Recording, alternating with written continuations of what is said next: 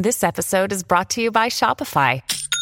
Forget the frustration of picking commerce platforms when you switch your business to Shopify, the global commerce platform that supercharges your selling wherever you sell. With Shopify, you'll harness the same intuitive features, trusted apps, and powerful analytics used by the world's leading brands. Sign up today for your $1 per month trial period at shopify.com/tech, all lowercase. That's shopify.com/tech.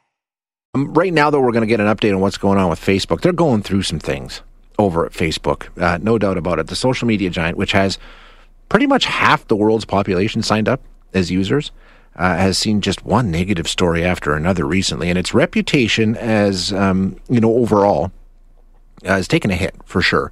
A genuinely destructive force on society is now the reputation that Facebook is carrying around in the minds of a lot of people. Now, a lot of people have felt that way for a very long time, but the whistleblower testimony and the things that followed from that have sort of cemented it for a lot of people that, okay, this is what's going on with Facebook and Instagram, and this is the negative impact that it's having. Now, here in Canada, pollsters did some work around Facebook.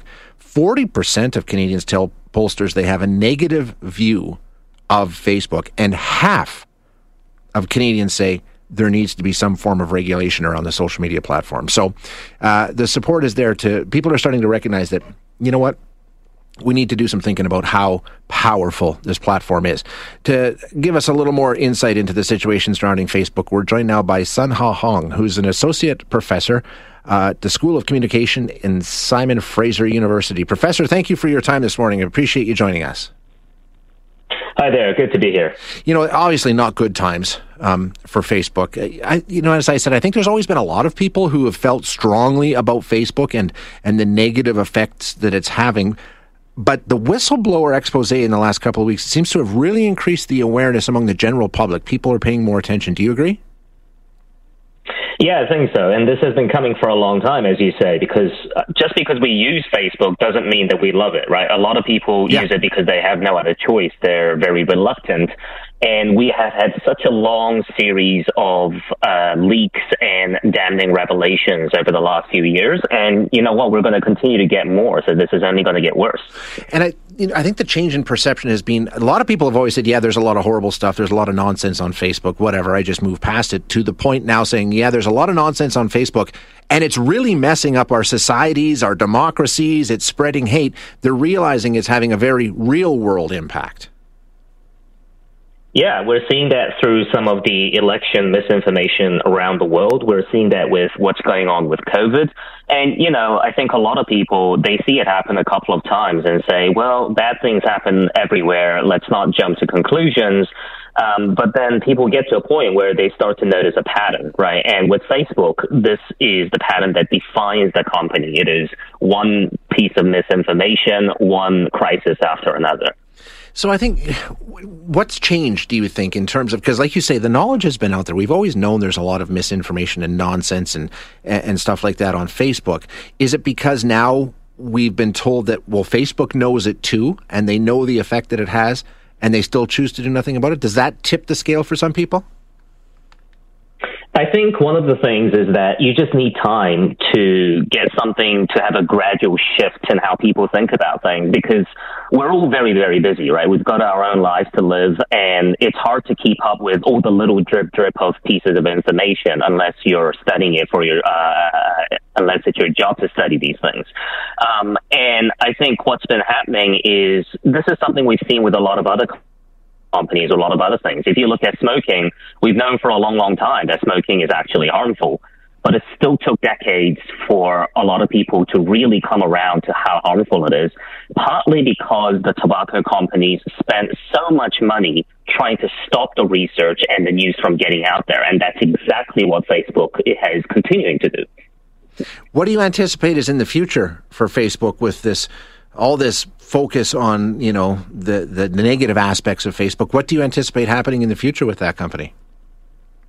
Well, I can't tell the future, but I can tell you what's going on right now in preparation for that future, right? And what the companies are doing is they have been spending so much money on lobbying the U.S. government and other governments elsewhere, and they know what's coming, right? They know that the Wild West days are passing, and they are going to have to be regulated and put under scrutiny, just like every other industry on the planet. And what they're trying to do now is forestall that. So, for example, you're going to hear a lot of talk in the coming years from the tech giants saying, oh, China is the problem. This is the West versus China. You cannot regulate us because then China will win the AI race. They won't really explain to you what the AI race is. They'll just say vague things about killer robots, as if Facebook will help us stop that. And that's the rhetoric that we are already starting to see, right, from people like Eric Schmidt, the former head of Google. So you're going to see this idea that they have to be protected and they cannot be held accountable because otherwise we're going to lose some amorphous AI race. And that's just going to be one of the ways in which they're going to try and protect themselves. Now, they say they're open to regulation of some kind. So we'll get back to that, liability issue in a second. But first of all, they're not closing the door on regulation. They're actually saying to governments around the world, we're interested in regulation. Tell us what regulation you want. Give us something to work with, right? Yeah, and there's two kinds of things they're playing with here. So on one hand, sometimes when they can get away with it, they'll say, we don't want regulation. But then when the pressure gets too big, you're right, they'll start to say, oh, actually, we love regulation. And that is the thing Facebook says. And what they mean by that is we like regulation when it suits us. And sometimes that means they want to be the ones writing it. And that's what Eric Schmidt has been doing in the U.S. government after he's left Google. He now has the U.S. AI Commission, and he's basically advising them on what kind of laws they should write. And the other thing that they love there is they love pulling up the ladder behind them. Facebook is so big now, you cannot get away from them. They are so rich. They are swimming in cash. And so they are happy with some regulation when they have the resources to work with it. But some of the smaller companies or the newer companies might really struggle with that.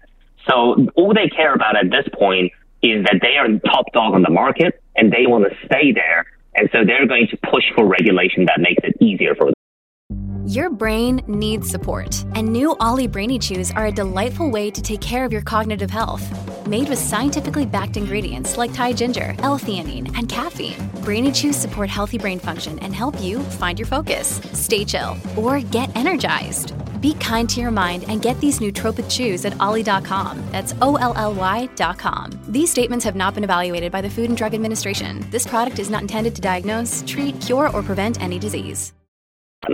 And regulation that won't affect them in a way that is meaningful, I think. Now, Facebook enjoy, and all the social media platforms enjoy this area that, for example, I don't. And the radio station I work for and television stations and newspapers don't work for, where they can just say, well, we didn't say anything libelous or damaging. That wasn't us. It was just somebody on our platform. Now, if somebody in my business said that, it doesn't matter. If we put somebody onto our platform who says something libelous or slanderous, we are held accountable for that. Facebook gets a pass on that, and I think that's what a lot of people are saying the problem is. Yeah, and this has been their rationale for a very long time, which is we just provide the platform, and if terrible things happen there, then how were we supposed to know? And people sort of went along with it when these things were pretty new and they seemed like a small company. They are one of the biggest companies in the world now. They're one of the most rich and powerful. So if they tell us that they cannot stop some of the flagrant incitement to violence and hate speech on there, I would say that it's a question of basic competence, right? How bad do you have to be at your job that your platform is full of this stuff and you just say you cannot stop it? So I think the public, a lot of people are now thinking that just doesn't make sense. You guys are so rich and powerful, you should be able to do a better job. Sure, and not only rich and powerful, but when you talk about an information source, they're the biggest. They are, basically half the world's population is on Facebook. There's nobody else with an audience like that. Absolutely. We talk about other platforms like Twitter, but, the Twitter's user base, for example, it's big, but it's minuscule compared to Facebook. And what we have to remember is someone like me, I can just say, screw Facebook, I won't use it, and it won't be too much of a big deal. But if I'm a small business and I might be dependent on Facebook for reaching people out there, depending on what country you're in around the world, Facebook means the internet, and that's just the way everybody connects to each other, sells things. So when we had that Facebook outage a few days ago, one of the things that happened is some of us just shrugged, but other people around the world, it was like the internet was down, their business was down, they couldn't get anything done. So that's the kind of dependency that we have on Facebook, and that means a certain level of responsibility. Yeah, and you make a great point because, in the poll that I mentioned earlier where, half of Canadians have a negative view of Facebook, 3/4 of Canadians say, but it helps me stay in touch with my family and friends. So they're conflicted because there are good parts of Facebook, and we have become in many ways utterly dependent on the platform. Well, absolutely. I mean, and there's always two sides to that, right? But I mean, Facebook often says, but we do all these good things. We are also very useful for people. And we say, well, fossil fuels are very, very useful for people. But that doesn't mean that we should just not regulate them. Yeah, exactly. It's interesting. And so do you think we'll actually come to a point where governments need to be brought in? I mean, Facebook has shown they have no interest in self-regulation. Will it come down to government actually having to step in and say, okay, these are some of the rules that you need to operate under now? I think we are definitely at that point where quite a lot of politicians in the U.S. and around the world want to do it. But it is obviously difficult because, how do you have national governments reach out and do international regulation? And how do you actually enforce it, right? So Facebook will claim they do something. They'll say, oh, we cut down on 80% of disinformation this month, but they won't tell you the actual numbers. They won't show you anything. So you're just supposed to believe them. And, if you know that you cut down 80%, why are you leaving the other 20%? So they give you these nonsense numbers. And I think the governments are going to have a very tough time trying to hold them accountable. But we are starting to see early signs that the governments are really taking it seriously. Yeah, interesting times for sure. Sun Ha, thanks so much for your time today. I really appreciate you joining us. Thank you so much. That is Sun Ha Hong, who is an associate professor at the School of Communication at Simon Fraser University. And he's right. I mean, if nothing else, what's gone on with this whistleblower situation surrounding Facebook is, I think it's changed the level of awareness that a lot of people have.